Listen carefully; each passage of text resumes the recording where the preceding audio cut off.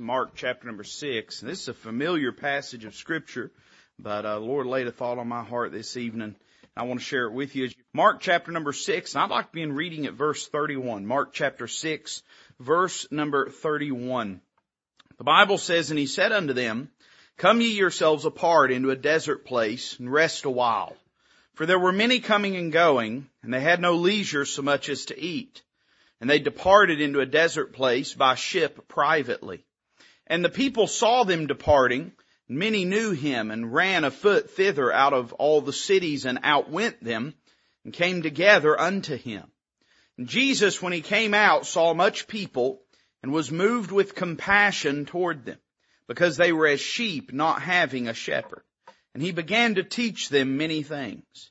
And when the day was now far spent, his disciples came unto him and said, This is a desert place, and now the time is far past. Send them away, that they may go into the country round about, and into the villages, and buy themselves bread, for they have nothing to eat. He answered and said unto them, Give ye them to eat. And they say unto him, Shall we go and buy 200 pennyworth of bread, and give them to eat? He saith unto them, How many loaves have ye? Go and see. And when they knew, they say, 5 and 2 fishes. And he commanded them to make all sit down by companies upon the green grass. And they sat down in ranks by hundreds and by 50s. And when he had taken the 5 loaves and the 2 fishes, he looked up to heaven, and blessed and brake the loaves, and gave them to his disciples to set before them. And the 2 fishes divided he among them all. And they did all eat and were filled. And they took up 12 baskets full of the fragments and of the fishes. And they that did eat of the loaves were about 5,000 men. Let's stop and pray. Father, we love you tonight. Thank you for letting us be here in this place. I ask that you take your word tonight. Lord, just as you did this bread and fishes so many years ago, that you'd break it before us tonight. Feed us, Lord, upon your word. Instruct us. Give us encouragement tonight, Lord. And I pray that you'd speak directly and explicitly to our lives. We've come tonight not just to fulfill a duty or to check off a box on our week, but Lord, we've come tonight because we need you, Lord. We need to hear from you. So I pray that you'd speak to us tonight. I pray that we'd be open and receptive to the truth of it. And I pray that you'd accomplish in us a work that would bring you much glory. Lord, I love you, and I ask it in Christ's name. Amen. Mark chapter number 6 contains probably one of the more familiar passages of Scripture and stories of the life of the earthly ministry of our Savior. You were probably taught, if you grew up in Sunday school even from a young age, about the feeding of the 5,000. And I've often thought to myself how we sort of reimagine Scripture. I'll tell you this, and I encourage our Sunday school teachers in this tonight. Sunday school teachers have a large bearing on how people perceive and understand the context of Scripture. There's many things that you were taught as a young child, and a certain picture was painted for you by a Sunday school teacher, and that has become galvanized and imprinted upon your mind, and now when you read Scripture, you just sort of see it that way. And when we approach this passage, I'll tell you, we often approach this passage and we see it as an encouraging passage. We see it as a hopeful passage. We see it as a comforting passage. We see it as a passage where we are reminded of the Lord's ability to meet our needs. And we often think about this young lad that comes and surrenders his lunch to the Lord and how God performs this great precious miracle. And if you're not careful, you'll begin to view this passage as though it was an easy, simple, straightforward day in the life of the Lord and His disciples. But when you begin to read the context of it, you begin to understand that what we have come to see as this beautiful, idyllic miracle performed in this wonderful, lush pasture field was actually in many ways one of the most stressful and chaotic and arduous and difficult days in the ministry of the Lord and in the life of His disciples as they were serving Him. When we read it, it's not a time when everybody's just sort of like the old idyllic picture of dinner on the grounds. Everybody's sitting around enjoying fried chicken and potato salad and throwing frisbees. Instead, it's this seething mass of humanity that is all hungry and demanding and needy. And you have the disciples, and they're not walking along whistling a tune, rejoicing in the goodness and opportunity to serve the Lord, but rather they are stressed, they are stretched thin, they are exhausted, and they in no way, shape, fashion, or form are excited about being here. You can hear it in the conversation that they have with the Lord. And Philip, if we're let's just call it what it is. He gets a little smart aleck with the Lord in this passage. The Lord says, well, feed them, Philip. And he says, well, what? We going to go buy 200 penny worth of bread and feed them? Now, I don't know if that's a lot or a little, but I know it wasn't what they needed. Because he's saying it's impossible. There's no way. And when I read this passage of Scripture, I gain a lot of encouragement because I don't have a lot of those idyllic days where you're whistling a tune. But I have a lot of these days where you're stretched out, stressed, spread too thin, and still looking for God to do something in your life. See, when I read this passage, I notice three things about the state of mind the disciples were in. Notice verse 31 with me. The Bible says this, that the Lord said unto them, come ye yourselves apart into a desert place and rest a while. Let me say, number one tonight, they were overwhelmed by the work that they were doing.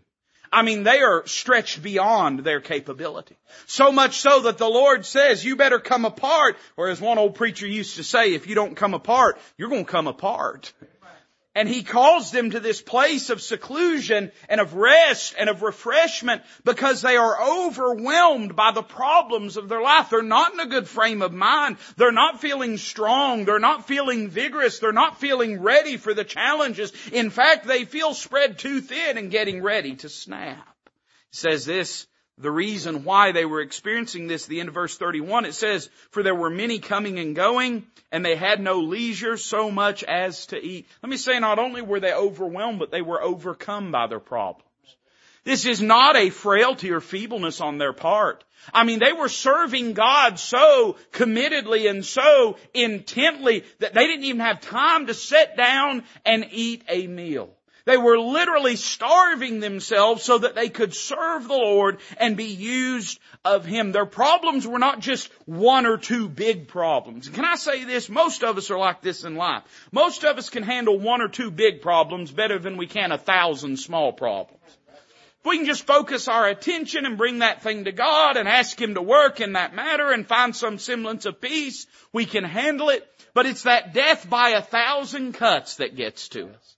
And certainly the disciples are feeling this. Everywhere they turn, there's somebody grabbing on them, somebody that needs something, somebody that's asking for something. And these are not small problems, mind you, that they are facing in those people's lives. I mean, people are coming to them with devil-possessed children, with dying loved ones, with broken homes, with deep and desperate needs. They're beset about by the blind and the maimed and the halt, the lepers and the broken and the dying. And everywhere they look, they are overcome by the problems of life. We oftentimes think when we've got a lot of problems that the problems we've got must not be bad problems. I remember hearing years ago, and I don't know why this always stuck with me, it just always had in my mind. I was talking to a fella, and I was getting ready to say something, or he was getting ready to say something to me, and he stopped me. He said, well, I forgot what I was going to say. And I looked at him and I said, well, it must not have been that important. You know, people say that sometimes. And he looked at me and said, no, preacher, I've forgotten lots of important things. And when we read this passage of Scripture, we kind of imagine to ourselves that there is always this sort of symbiotic balance to the problems in life. But just because you got a bunch of problems, that don't even mean they're not big problems. I mean, they're facing big problems, and not just one and not just two, but they're surrounded on every hand by problems. They're overwhelmed. They're exhausted. They're overcome. They're beset about by their problems. But then look at verse 32. The Bible says they departed into a desert place by ship privately. They thought it was. Because verse 33 says the people saw them departing, and many knew Him, and ran afoot thither out of all cities. And I like this phrase, outwent them and came together unto Him. So, preacher, what are you getting at? Well, I'm saying this. They were overwhelmed by their problems. They were discouraged, distraught, exhausted. They were overcome by their problems. It wasn't just one or two, but they were beset about on every side by the problems they were facing. But then they were overrun by their problems. when they sought to get away and get some respite and get some help and get some encouragement, rather than getting away from their problems cut them off down the path and met them where they were going. I tell you, you're going to have problems in life sometimes you can't get away from. You're going to have problems. I mean, listen, your problems know shortcuts that you don't know. And as sure as we think we can run away from it and escape it and get away from it, very often those problems will be sitting there waiting on us when we get there. I mean, think about this in their life. They get it where they say, I'm just done with all of it. The Lord give us permission. We're taking a vacation. I don't guess they went fishing because fishing wasn't a vacation for them. But they said, that's it. We're getting away. We're going hog hunting. We're getting out. And by the time they get to the hunt house, by the time they climb in the tree stand, they are beset about by the exact people they were trying to get away from. We would say this, that they are not in a good way. Sometimes in life, you're not going to be in a good way. You know what I mean. Discouraged, man, stressed, heart in the wrong place, mind in the wrong place. And sometimes we think in that situation that the Lord will always step back and sort of just surround us with feather pillows and with comfort and with space and give us the room that we need. But in fact, that's not what happened in this passage. I want to preach to you on this thought tonight. Overwhelmed, overcome, and overrun. And yet still God used them. Can I tell you, you ain't only going to be used when you're feeling good. God will use you in your life even when you're not doing good. God ain't just going to use you when you feel, vigorous and kicking and ready to go and like you can take on the world. But often the greatest works that God does in our life, He does not when we feel full of strength, but when we feel empty of strength.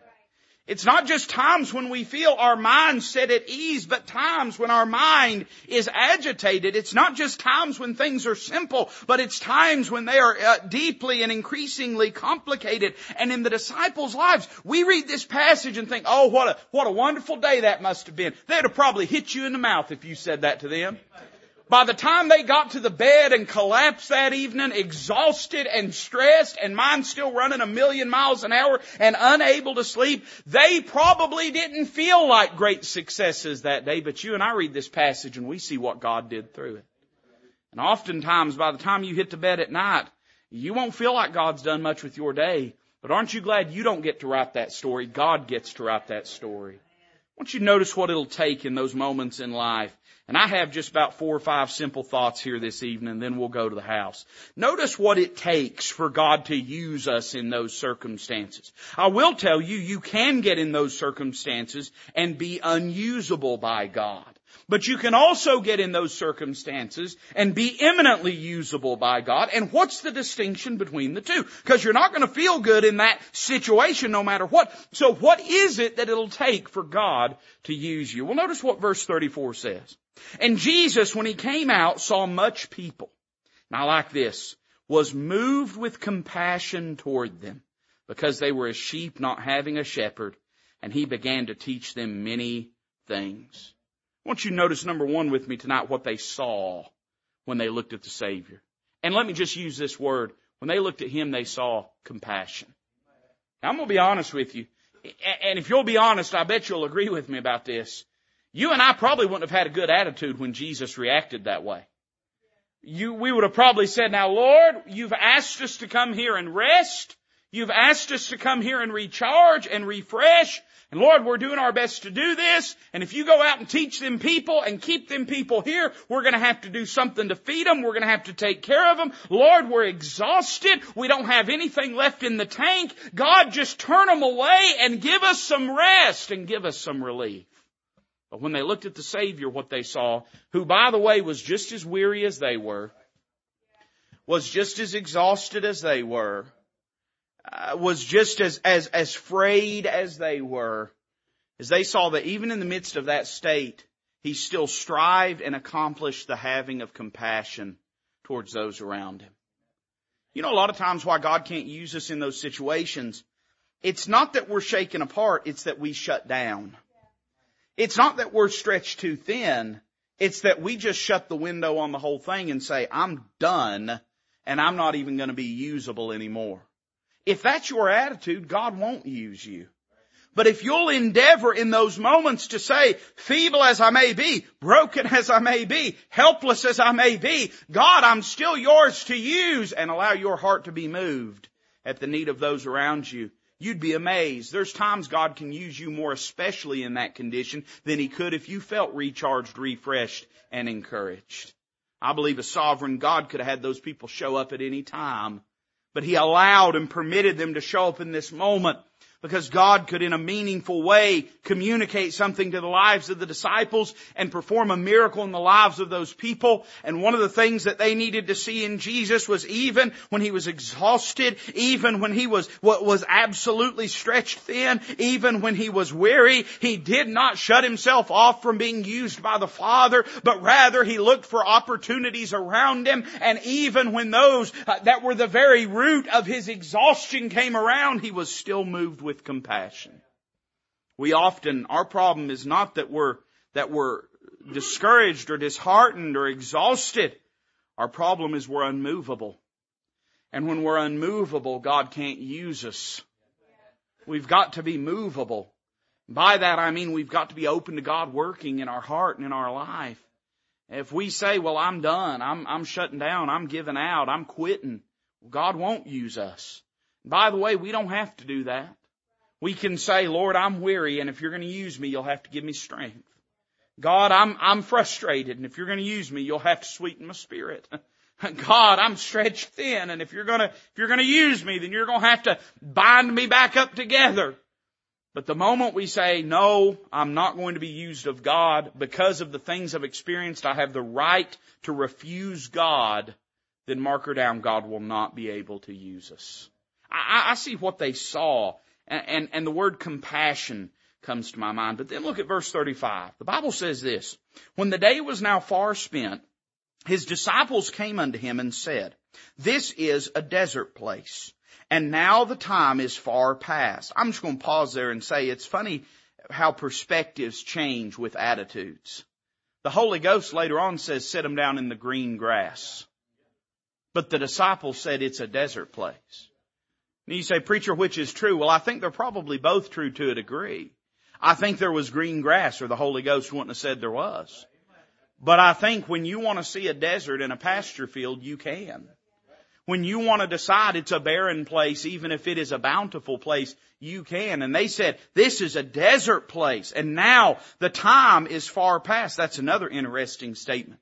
He says, the time's done, it's past, it's too late. Jesus says, set them down, I'm going to feed them. We'll say, well, Lord, it's too late. You can't work. Let God decide that. They say this, send them away that they may go into the country round about and into the villages. Doesn't sound like a desert place, does it? And buy themselves bread, for they have nothing to eat. He answered and said unto them, give ye them to eat. And they say unto him, shall we go and buy 200 pennyworth of bread and give them to eat? Another place in the New Testament, the Bible emphasizes the fact that when the Lord asked this question, He knew what He would do. He already knew He was going to perform this miracle before He ever asked this question. You've often heard me say this, but I'll just restate it tonight. The Lord only asks rhetorical questions. God can only ask questions that are rhetorical because He's omniscient. He's never lacking in knowledge, so every question that God's ever asked has always been rhetorical. Now, what's a rhetorical question? It's a question that is asked for the purpose of illuminating either the person being asked or the people that are overhearing the conversation. And here the Lord looks at Philip and says, give ye them to eat. He looks at him and says, go and provide for them. And Philip answers back, we have nothing. The Bible reminds us that that was the very reason for which the Lord asked this question. That's the very reason for which He gave this command. Let me say it this way. We see not only what they saw, it was compassion, but we also see what they said. They made a confession. And their confession was this, real simple. You ready? We ain't got it. We ain't got it. The Lord says, give to them. They say, we ain't got it. And the Lord looks at them and says, now you're beginning to understand. See, the fact of the matter is, we think that for God to use us, we have to, let me say this just right, or something approximating correct at least. We think for God to use us that we have to have a certain level in our ability and our status. We think that for God to use us, we have to be in a certain right frame of mind. Now I want you to understand, bitterness excludes us from being used of God. Carnality excludes us from being used of God. We can't walk in sin and be used of God. But never in my Bible do I see where weakness excludes or precludes us from being used of God. Feebleness makes us to where we can't. I never find that anywhere. In fact, the Bible tells me in the New Testament, God hath chosen the weak things of this world. Things that are feeble, expressly the base things, the things that are not, to bring to naught the things that are. And the truth is, it's a lie of our flesh that is our feebleness that keeps us from being used of God. Because the fact of the matter is, it's not our feebleness, it's our pride that keeps us from being used of God. And in this moment of discouragement and disheartenment, what they needed more than anything was just to get honest with the Lord and acknowledge and admit that they did not have the means for the miracle. We struggle because we won't admit we don't have the means for the miracle. But in your life, if God's going to use you in these moments, then you've got to be honest enough with Him to admit and acknowledge that it's not within you to be used of Him or to accomplish great things. It's God that has to do it. Why would that offend us except it would offend our pride? Knowing that we are but flesh, knowing our frame that it's but dust, why would it offend us except that our pride has convinced us that it was us all along, when that was never the case? They had to confess that they did not have the means or the ability. Look at verse 38 with me. The Bible says this, He saith unto them, How many loaves have ye? Go and see. And when they knew, they say 5 and 2 fishes. Now, the other gospel writers give us a little bit more background on what takes place here, how that this lad comes to the Lord and offers this meal. And it's given unto the Lord, surrendered unto the Lord. And there's a beautiful truth there about preeminence. And I don't think that lad gave Jesus his lunch because he thought he was going to break it and feed 5,000. I believe that lad gave Jesus his lunch because he said, if anybody goes hungry today, it shouldn't be Jesus. And there's a lot to be said about giving our life to Christ and wanting Him to have the best and wanting Him to have the most and looking at it. Nobody does great things for God by setting out to do great things for God. People do great things for God by believing that God is worthy of them, their entirety, putting themselves at His disposal. But I want you to stop and think about the disciples in this moment. At some point, the custody of that meal changed hands. And now if God is going to do something, they're going to have to take the only resources they have to meet and face the problems that they are facing and take them out of their hands and put them in the Lord's hands. I would say it this way. I want you to notice what they surrendered. They had only one little bit, one little meager portion, one morsel that could have done something about the hunger that day. And for it to be used of God, it had to leave their hands and be put into His hands. In other words, in your weakness and frailty and feebleness, for God to use you, you have to acknowledge and confess your inadequacy, your insufficiency, your inability. But then you have to take all that you are and simply place it in His hands and allow Him to distribute it as He sees fit. I'm going to use the word commitment here. They had to commit it to His care. They had to surrender it to His custody. And once they did, what did Jesus do? He took it and He broke it and He multiplied it. See, the fact of the matter is, and I understand the Lord could have done anything that He chose in that moment. I understand that every bit of matter, that every atom that's ever existed has existed by the express permission of God and by the authority and power of His Word. By faith we understand that the worlds were framed by the Word of God. I understand that. And He would have had no trouble if He had wanted fish. He could have commanded the fish to sprout legs and walk out of the Sea of Galilee and up onto the dinner plate. He could have done that if He had chosen to, but He didn't. He instead chose to use the meal of this little lad. And that then begs this question. Could anything have been done if they wouldn't have given Him the fish and the bread? See, the fact of the matter is, they could have walked away with no miracle that day if they had been unwilling to take what meager resource and ability they had and put it into the hands of the Lord. It could have been just a sad testimony of a bad day. Instead, it was a miraculous day, an amazing day. And what it took was them taking what they had and saying, now Lord, this isn't enough in my hands, but I'm going to trust that it's enough in your hands. We take our own strength and ability facing the problems that we experience, and we grow disheartened because we say, I'm not enough. But that's no barrier to God. We say, well, I don't have the strength, I don't have the wisdom, I don't have the resources, I don't have the maturity. I'm not enough. And the right answer is not to say, oh yes you are, you're beautiful and wonderful and unique and spectacular. That's what secular humanism does, just lies to humanity about something we can all see. But instead the Bible says, that's true about you, but it's not true about Him. It's true about you, but that's no limitation or barrier or boundary or hindrance to God. And in fact, the only way it'll stay that way is if you keep it in your hands instead of putting it in His hands. See, if they were going to be used of God in that moment, they had to surrender to Him. And let me just give you some real plain illustrations of how that might translate to your life and mine day by day. Go ahead and take what shred of sanity you got left and put it in His hands. Take what modicum of strength you got left and put it in His hands. I mean, listen, take what little bit of grace and attitude and disposition you got left and put it in His hands. And say, now Lord, I'm yours, and I do want to be used of you.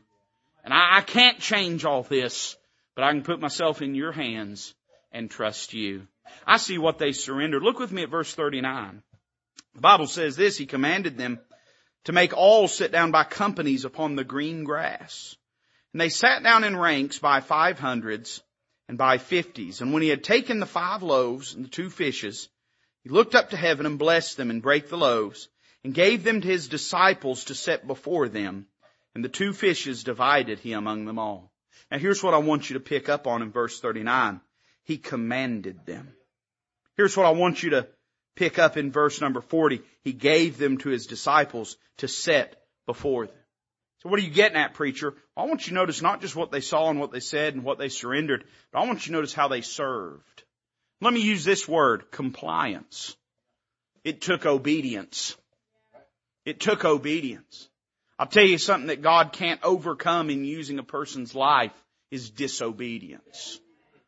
Disobedience has to be dealt with and rectified before God can use a person's life. But God is not going to change His plans to accommodate your willfulness. You're going to have to submit your will to His for Him to be able to use you. Again, we've got this really wrong-headed and warped perspective that God is our life coach that's here to help us accomplish all of our greatest hopes and dreams. That's nothing but just social media fantasy and spin, cheap cereal box theology that isn't rooted anywhere in Scripture. The fact is, He's not sitting in heaven to help you accomplish your purpose. You're sitting here on earth to help Him accomplish His purpose. And as such, it's going to take obedience. You're going to have to put yourself in the place of a servant and be willing to serve the Lord and do as He instructs. You could imagine what would have happened had they been unwilling to serve. A lot of people would have went hungry that day. And somebody's got to serve. We say we're servants. Then why are we offended when we must serve? We say we're the servants of the Lord. We all say that, don't we? We're the servants of the Lord. He's my Lord. He's my Savior. He's my Master. I'm His servant. I'm His disciple. I'm His bondslave. And then why would we think it out of keeping when we'd be called on to serve? No, the fact is it's going to take our service, our compliance. And notice finally verse 42 with me. I like this. My life verse. And they did all eat and were filled. Amen. I like that verse. And they took up 12 baskets full of the fragments and of the fishes. And they that did eat of the loaves were about 5,000 men. It's a real simple thought, but let me just state it in closing. I want you to notice how they succeeded. The day was won. The miracle was done. The people were fed. The testimony shone forth. I mean, say it a million ways, but what it amounts to is this day that began as dismal, discouraging, and disheartening as anyone could have ever imagine, ends with one of the greatest miracles of the earthly ministry of our Lord and Savior. And it didn't come from people that had perfect attitudes all the time. It didn't come from people that were operating on a full night's sleep. And it didn't come from people that were operating on a full belly or a right spirit or attitude or disposition or were refreshed, recharged, and reinvigorated. But it took from a bunch of overwhelmed, overrun, overcome, stretched thin, stressed out people who were just simply willing to serve the Lord, even in that condition. We say, well, preacher, doesn't he deserve my best? He deserves your all. Best is a funny statement. Best is a relative concept. I mean, hey, listen, if my best is still brokenness, I ought to give him my brokenness, because that's my best. Giving him only your best doesn't mean checking out and only checking in when you feel like it. Giving him your best means giving him your all, no matter what condition you find yourself in. And you know, God can do anything if we'll just give him our best, if we'll give him our all. You've probably found yourself in this situation. Sometimes I read the Bible and I see my face in it. And when I read this passage of Scripture, I can see my face in it. I can see my receding hairline, the bags under my eyes, amen. And I can see the same weaknesses and shortcomings and failures in my life that existed in these lives as well. And I'm encouraged and reminded that I don't have to be perfect, and I don't even have to be great, and I don't have to be awesome for God to use me. But I do have to be honest. I do have to be usable, willing. I have to be surrendered to Him. I have to be obedient to Him. And if I'll do all those things, God can use me, even if I'm not in as good a shape as I wish I was in. As long as I'm surrendering to Him my best, God can do great things through it. Let's bow together tonight as a musician comes to play. I'll give you an opportunity to come talk to the Lord tonight. I don't know what God may have spoken to you about, but I can tell you this. I found myself in their place a lot. And I've never done even the 10th of what they've done. But I just mean in my feebleness and my weakness, in my insufficiency and inadequacy, I found myself where they're at. And I can report to you in my life, the times I've been willing to be used of God, He's used me. The times I've been obedient to the Lord, He's used me. And I believe He can use you tonight as well. If we'll just surrender our best and our all to Him, He'll use us. Father, bless this invitation. May it magnify the Lord Jesus. We ask it in His name.